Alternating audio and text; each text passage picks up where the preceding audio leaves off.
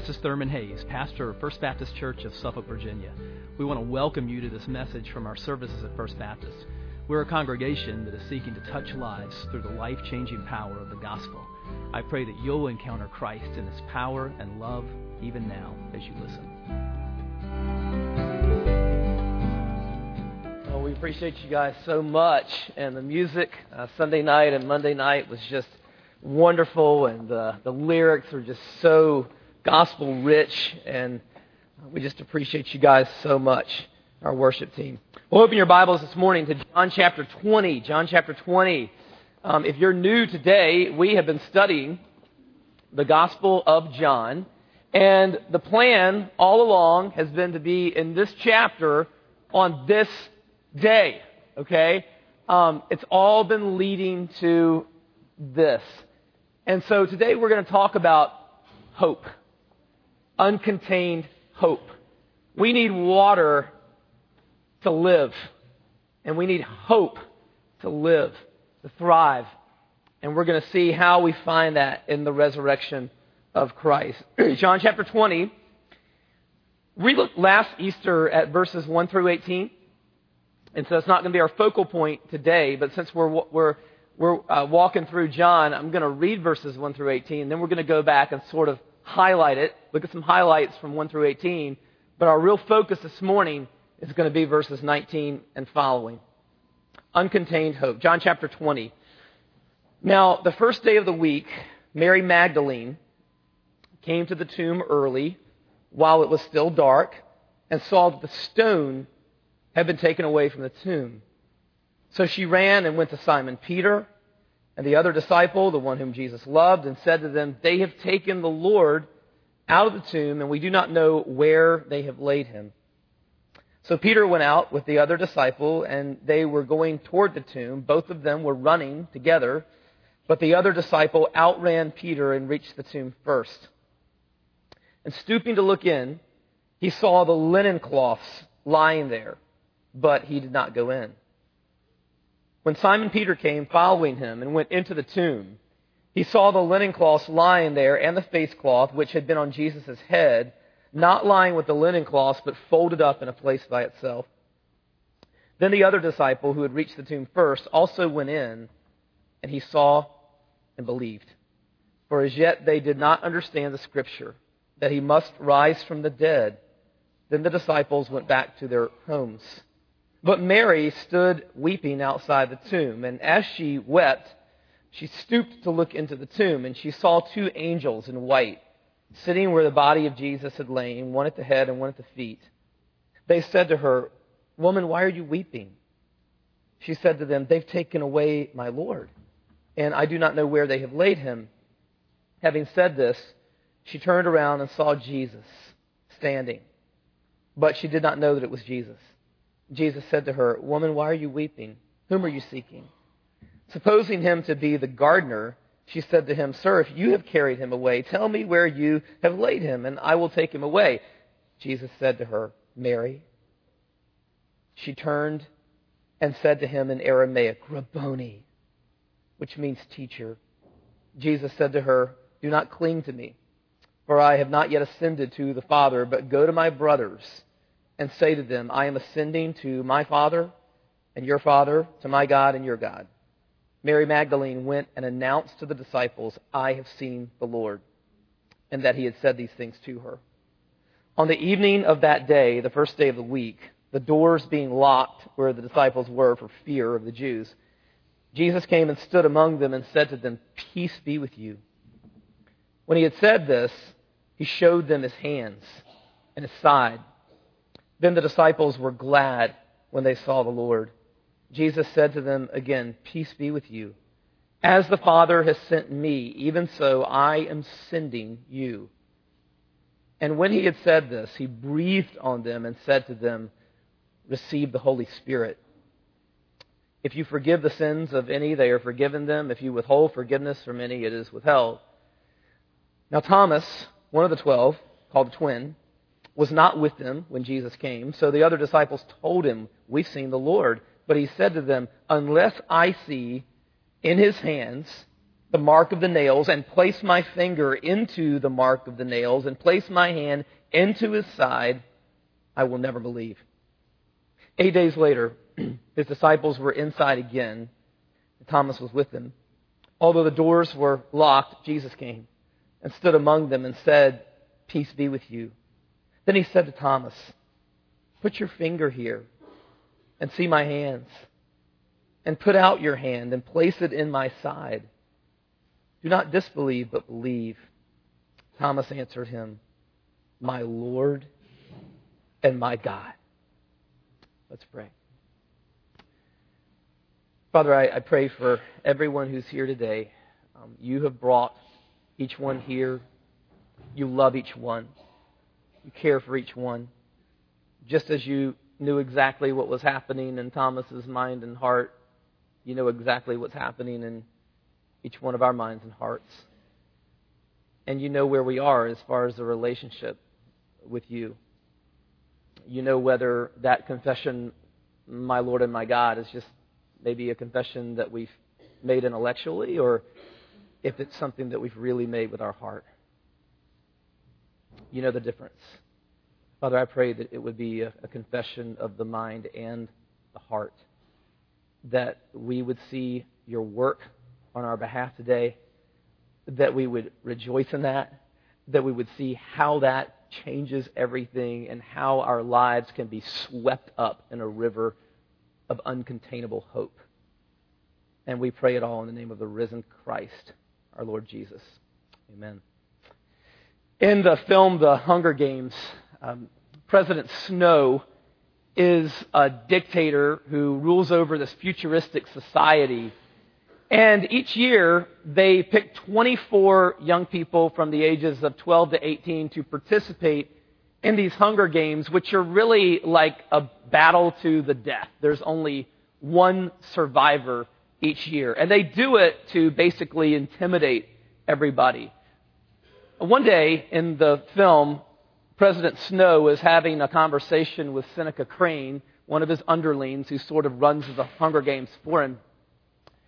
And he says to Crane, he says, why do we have these games anyway? Why do we allow someone to survive? I mean, after all, we could just go round up 24 people and execute them, and that would intimidate the populace. That would make the same point. And he says, we do it the way that we do it because we want the people to have a little bit of hope. You know, as long as they have a little spark of hope, as long as it's contained, then it's okay. But if not, if it's too much hope, it's dangerous. But a spark, you can contain it. Well, today I want to talk to you about uncontained hope and dangerous hope. Hope that is dangerous to everything that is evil, everything that's ugly, everything that is false, everything that is wrong, everything that is sad. Uncontained hope because the grave could not contain the Lord Jesus Christ. Now, our focus this morning is really going to be his appearances to the disciples in verses 19 and following, because we looked at 1 through 18 last Easter. But I want to go back and sort of highlight a couple of really important things from verses 1 through 18. We see there that God gives the honor of being the first people at the empty tomb to women. John mentions one woman, but we know from the other Gospels that there were actually several other women that were with Mary Magdalene at the tomb on the first Easter morning, which is an absolutely remarkable thing and totally consistent with how Jesus treated women throughout the course of his ministry, and totally inconsistent with how their culture treated them. Because women in that culture were looked down upon. Most men in that culture would get up each day. They would thank God for not creating them to be a Gentile or a woman. Women were very vulnerable. They were often abused. They were not protected. But we see that Jesus gives women a dignity and a respect that was unheard of in that culture. They were very much a part of his team. And this is totally consistent with who he is. I mean, Jesus, you read the four Gospels, who's he constantly reaching out to? He's spending time with those who are on the margins, those who are weak, those who are vulnerable, those who are women, children, people that were looked down upon by everybody else. And Jesus was all about reaching out to those people and giving them a dignity that they had never had. And so it's remarkable. Women are the first ones at the empty tomb, and not only that, but John's account is so remarkable because Mary Magdalene, one of those women, is the first one to have a conversation with the risen Christ. And again, that's absolutely remarkable, given her past. Because Luke tells us that Mary Magdalene, before she met Jesus, she had been possessed by demons, 7 demons. And so she led a tormented, hopeless life, was a complete outcast. And one day she met Jesus and he cast the demons out and everything was transformed.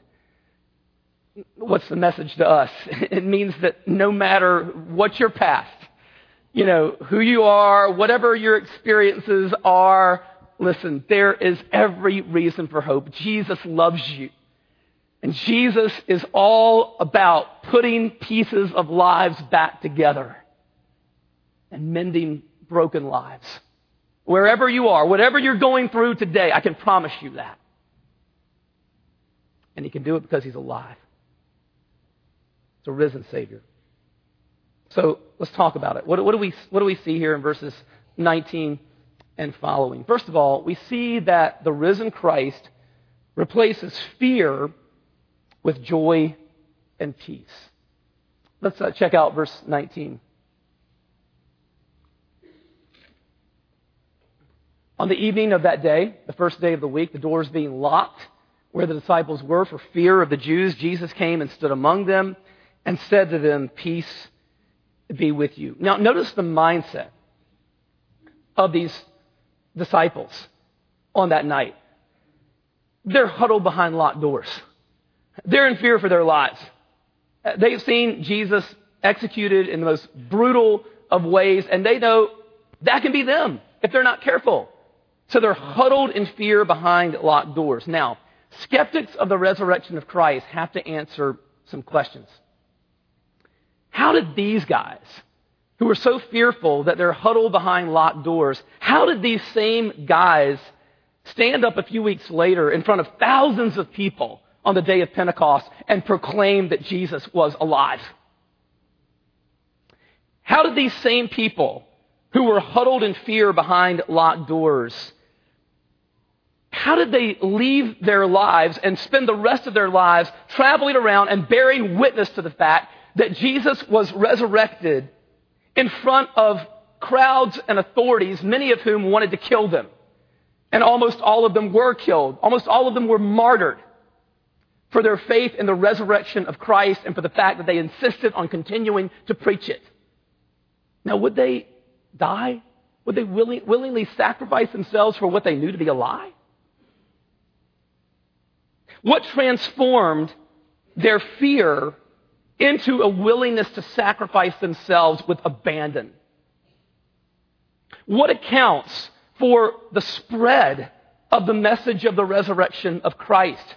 How did this little movement of a little group of people huddled in fear behind locked doors, how did that become in a generation something that turned the whole known world at the time upside down, or maybe right side up? How did that happen? How do you account for the growth of the early church? Now, if you question the resurrection of Christ, the burden of proof is on you to answer those questions. The ball is in your court to provide answers. Christians have an answer to that. And we have an answer to all of those questions. And Paul tells it to us in 1 Corinthians 15. He says, "For I delivered to you." These words are written just a couple of decades after Christ. He says, so the people were still alive at this point that were eyewitnesses. "For I delivered to you as the first importance what I also received, that Christ died for our sins in accordance with the Scriptures, that he was buried, and that he was raised on the third day in accordance with the Scriptures, and that he appeared to Cephas and then to the 12, then he appeared to more than 500 brothers at one time, most of whom are still alive. Go ask them what they saw. Then he appeared to James, then to all the apostles, last of all, as to one untimely born, he appeared also to me. Now, there's our answer, okay, to that whole series of questions that I posed. What is yours? If you don't believe in the resurrection. And please don't say, well, these are first century people. They're kind of primitive in their beliefs. They believed in things like resurrection. No, they didn't. That wasn't a part of the Jewish worldview at the time. That wasn't a part of the Greek or pagan worldview at the time. And it wasn't a part of the disciples' worldview. They're not expecting Jesus to be raised. Something happens that totally rocks their world and changes their worldview. And it was the fact that they saw Jesus standing there. Professor John Lennox teaches math at Oxford University in England. He's a committed Christian. And Dr. Lennox points out that a lot of skeptics of miracles and so forth say, well, this can't happen because it's not a part of the natural process. Of course, what Christians are saying is not that the resurrection was somehow a part of a natural process, but that someone infused into the natural process from outside tremendous power. If you put $1,000 into a drawer tonight, and you put another $1,000 in tomorrow night, you're going to have $2,000 in that drawer. Suppose you go on the third day and there's $500 in that drawer. Does that mean that the laws of arithmetic have been violated? Does it mean that 1 plus 1 no longer equals 2? No, it means that somebody from the outside put their hand in that drawer and took out $1,500. At Easter, God reached into the drawer of history and removed the sting of death. And that's why these guys are transformed from these timid, fearful souls into bold witnesses who are willing to give their lives. Verse 20. When he had said this, he showed them his hands and his side. Then the disciples were glad, full of joy, when they saw the Lord. Jesus said to them again, "Peace be with you." Now, this greeting, very common still today in the Middle East. If you're among Jewish people in the Middle East, you say shalom. If you're among Arab people, you say salam or assalamu alaikum, which means peace be with you. Still common greeting today in the Middle East. And it was a common greeting at the time. But when Jesus says it, it's not just a greeting. Because Jesus has the power and the authority to really give you peace. Remember what he said in chapter 14? "Peace I leave with you, my peace I give to you. Not as the world gives do I give to you. Let not your hearts be troubled, neither let them be afraid." Tim Keller, author of The Reason for God, says this: if Jesus rose from the dead, then you have to accept all that he said. If he didn't rise from the dead, then why worry about any of what he said? This is how the first hearers felt who heard of the resurrection. They knew that if it was true, it meant we can't live our lives any way we want. It also meant we don't have to be afraid of anything. Not Roman swords, not cancer, nothing. So the risen Christ replaces fear with joy and peace. Second, the risen Christ replaces meaninglessness with purpose and power. I mean, let's face it. If there is no life beyond the grave, then our lives are meaningless. If we just got here by chance and one day we're simply going to be annihilated, then our lives are meaningless. And we have to confess that. In an article in Esquire magazine, Stephen Marche, who's a cultural critic and an atheist, says this: materialistic atheism does not provide a very comfortable way to deal with the dead. Christians have an afterlife. Atheists like myself have rotting corpses and oblivion. And that's what it comes down to. And see, this is why, even if you have some questions about the resurrection, you should want it to be true. Because if it's not, your life is meaningless. The good news is that it is true, and there is a vast mountain of evidence that more evidence exists for the resurrection of Christ than for historical events that we take for granted as true throughout the course of history. And I would refer you to Lee Strobel's book, The Case for Christ, and that would be a spinoff for many others that would be helpful in helping you to see that. And if it's true, it means that our lives have meaning. It means that Jesus is Lord and that Jesus has begun a new creation and that He's calling us to join in with Him and to be a part of that new creation. Look at what He says in verse 21. Peace be with you, here it is, as the Father has sent me, even so I am sending you. Let me tell you something. Jesus didn't die on the cross and rise from the dead just so you could go to heaven when you die. That's part of it. But Jesus died and rose from the dead not only to save you from your sins, but to call you and enlist you and send you as one of His ambassadors in the new creation that He is building. And that means that our lives are filled with purpose, with meaning. He rose to inaugurate a new creation that's going to be consummated when He returns. But until then, we're to be joining with Him. We are the sent ones. Whatever your vocation, whatever your job, whether you're in school, whatever, you're an ambassador for Christ. And that means joining with Jesus in His work of helping the hurting, the weak, the vulnerable. It means doing justice and compassion and mercy. It means being salt and light in every arena of society. It means showing kindness and love in every way possible to every person possible. And listen, we can't really love people if we don't share the good news of the gospel with them. If we really love them, how can we withhold that from them? Adrian Warnock is the author of Raised with Christ, great book on the resurrection. And Adrian lives in London, and he was talking about the fact that his wife was with a bunch of other moms, and they were out with the kids, like a play date. And one of the moms, who was an English woman, she was not an immigrant, okay? She was native born. And they got into a conversation about Christ. And this young woman said to Adrian's wife, "You mean Jesus was raised from the dead? This is Western Europe, folks."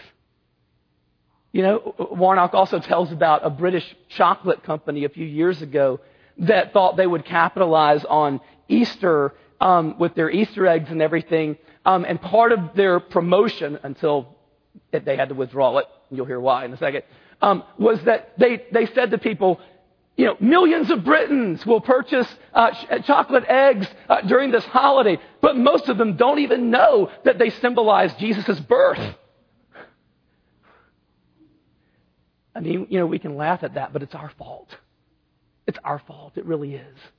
For not sharing the gospel, not sharing the message of the resurrection enough. And so Jesus has written the music. We are to play it, but even in that, we don't do it in our own power. Because what does He say in verse 22?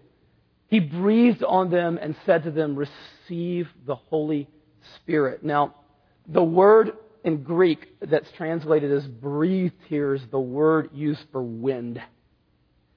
The Holy Spirit is like the wind of God that fills our sails and enables us, gives us the power to live for Christ and to carry out the work that He's called us to do. So the risen Christ replaces meaninglessness with purpose and power. Third, The risen Christ replaces cynicism and doubt with faith and worship.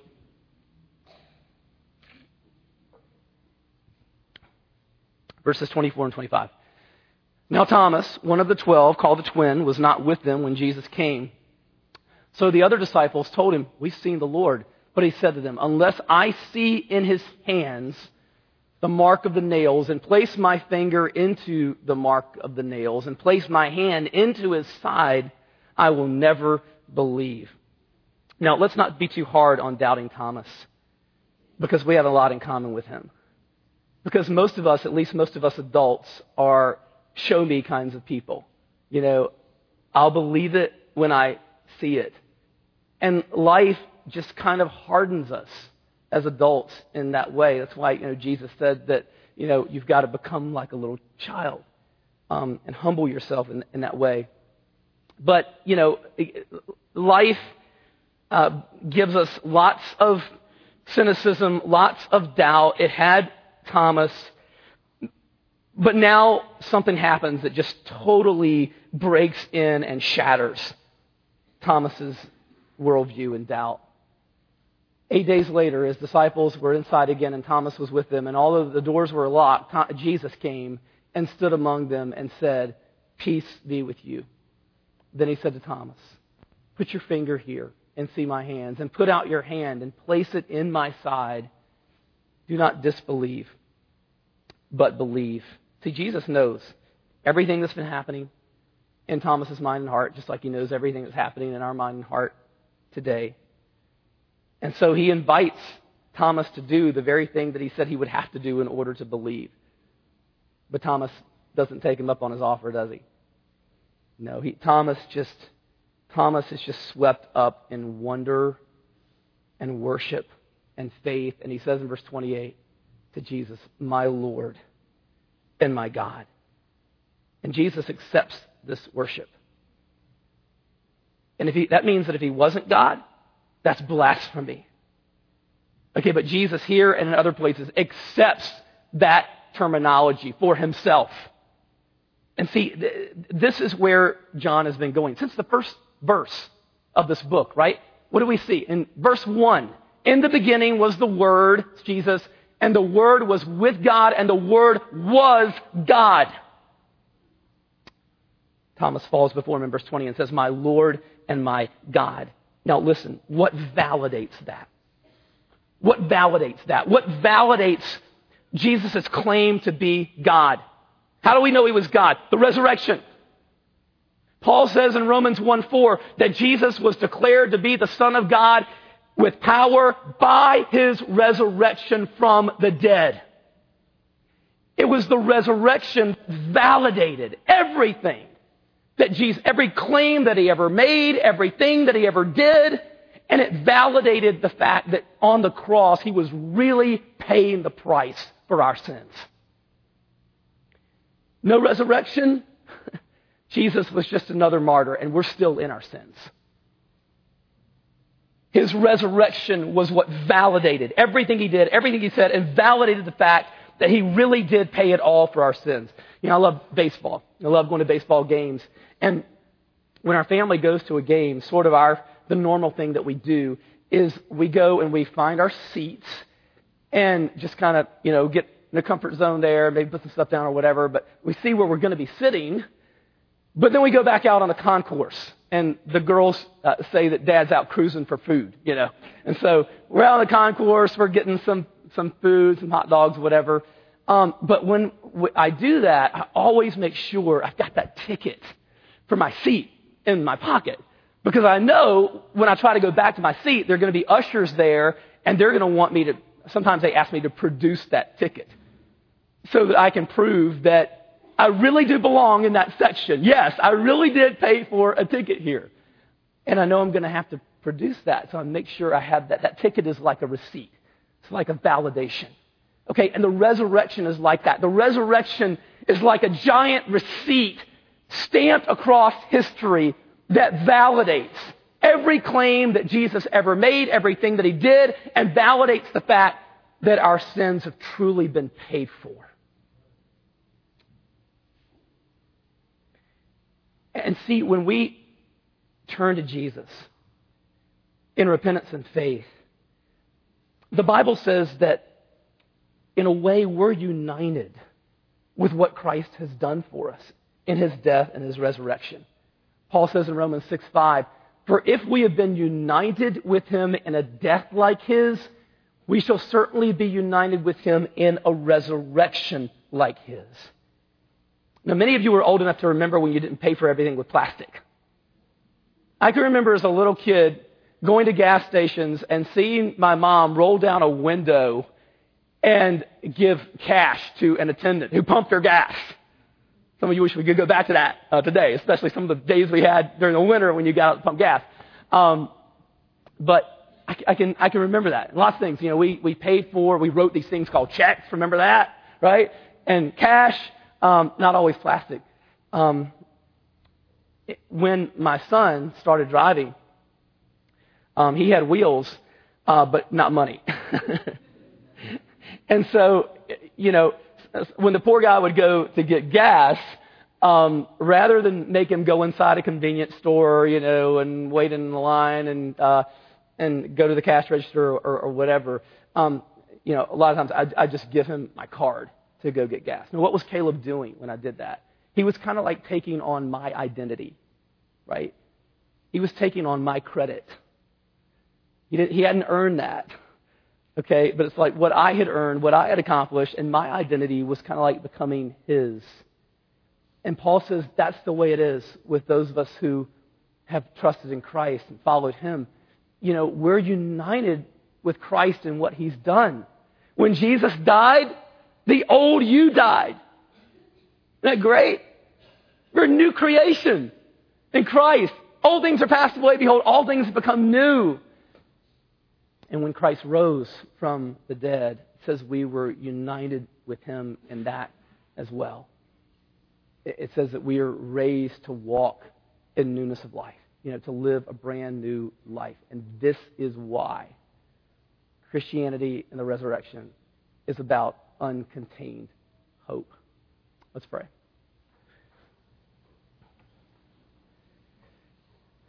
Father, we thank you for the work that Jesus has done.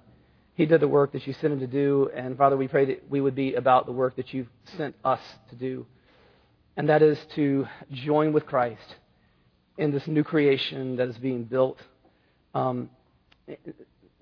We thank you for the fact that you have changed our hearts, that you have made us into new creations, and Lord, help us now to be about the business of spreading that as we share the gospel, as we do good works that help people see the beauty and love and glory of Christ. Father, I pray for everyone who's here today. I don't know where they are in their lives. I don't know what all of them are going through or where they are in terms of a relationship with you, but I know that you do. And Father, I pray that you would speak to hearts right now. Father, for those who haven't yet entered into a relationship with you, then Father, I pray that right now faith would be ignited in their hearts, that you would open the eyes of their hearts to see Jesus, to see his work, and to turn to Jesus and trust in him, experience the new life, the eternal life that Jesus gives. Father, for those of us who entered into this room today already believers, Lord, we want to love you more deeply. We want to see, experience more of your love and just be swept up in the river of hope that has been provided through the resurrection. And Father, we want to bring others with us so that they're swept up in that life-giving stream as well.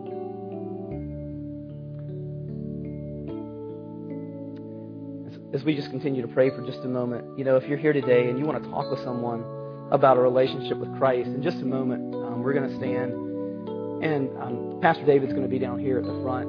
I just want to invite you to come and just share what God has put on your heart. If you're here today and God's leading you to be a part of this church family and seek membership here, we want to invite you to come today as well. And if there's just a need in your life and you'd like somebody to pray with, you come. So Father, thanks so much for this time of worship together today. Thank you for Easter. Thank you for the resurrection. Thank you for the uncontained hope that we have in Christ. We pray it in His name. Amen. Let's stand together as we sing.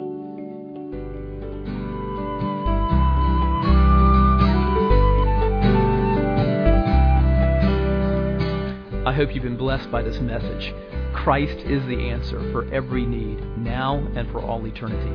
As someone once said, Jesus plus nothing equals everything, and everything minus Jesus equals nothing. Have you trusted in Jesus as your Savior? If not, why not now? His arms are open wide to receive you. It may help to pray a prayer like this.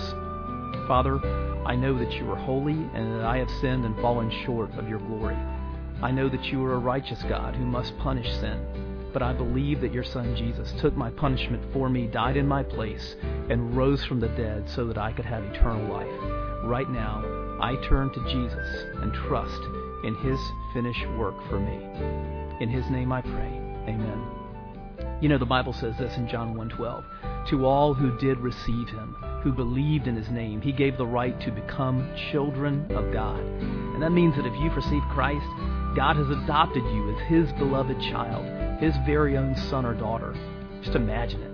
Almighty God, the Lord of this universe, the one who possesses all authority in heaven and earth, is now your loving Father, and you are His child. You say, I love Him. How can I honor God with the rest of my life? Well, when you love someone, you want to spend time with them. We get to know God through His Word, through prayer, and through His people. I would encourage you to pick up a copy of the Bible and begin to read it. Begin to pour out your heart to Him in prayer. And find a church family where the Bible is preached, where Christ is exalted, and where His love is flowing. If you're local, I want to invite you to the church I pastor, First Baptist Church of Suffolk, Virginia.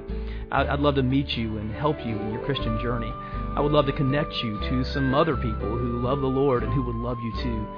Come to one of our services. We worship at 8:30 and 11 on Sunday mornings. Be sure to speak to me before or after the service. Maybe you live outside our area. I'd love for you to write me. My email is pastor@fbcsuffolk.org. Tell me what God is doing in your life. If you have spiritual questions I could help you with, please let me know. We're on this journey together.